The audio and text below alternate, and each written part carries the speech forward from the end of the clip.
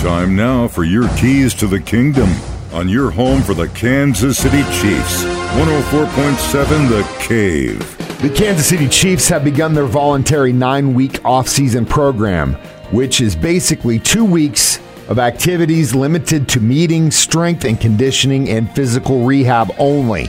Here's Coach Andy Reid to talk about it. So we look forward to getting started today with phase one. It's good. It'll be good to get the guys back on Zoom.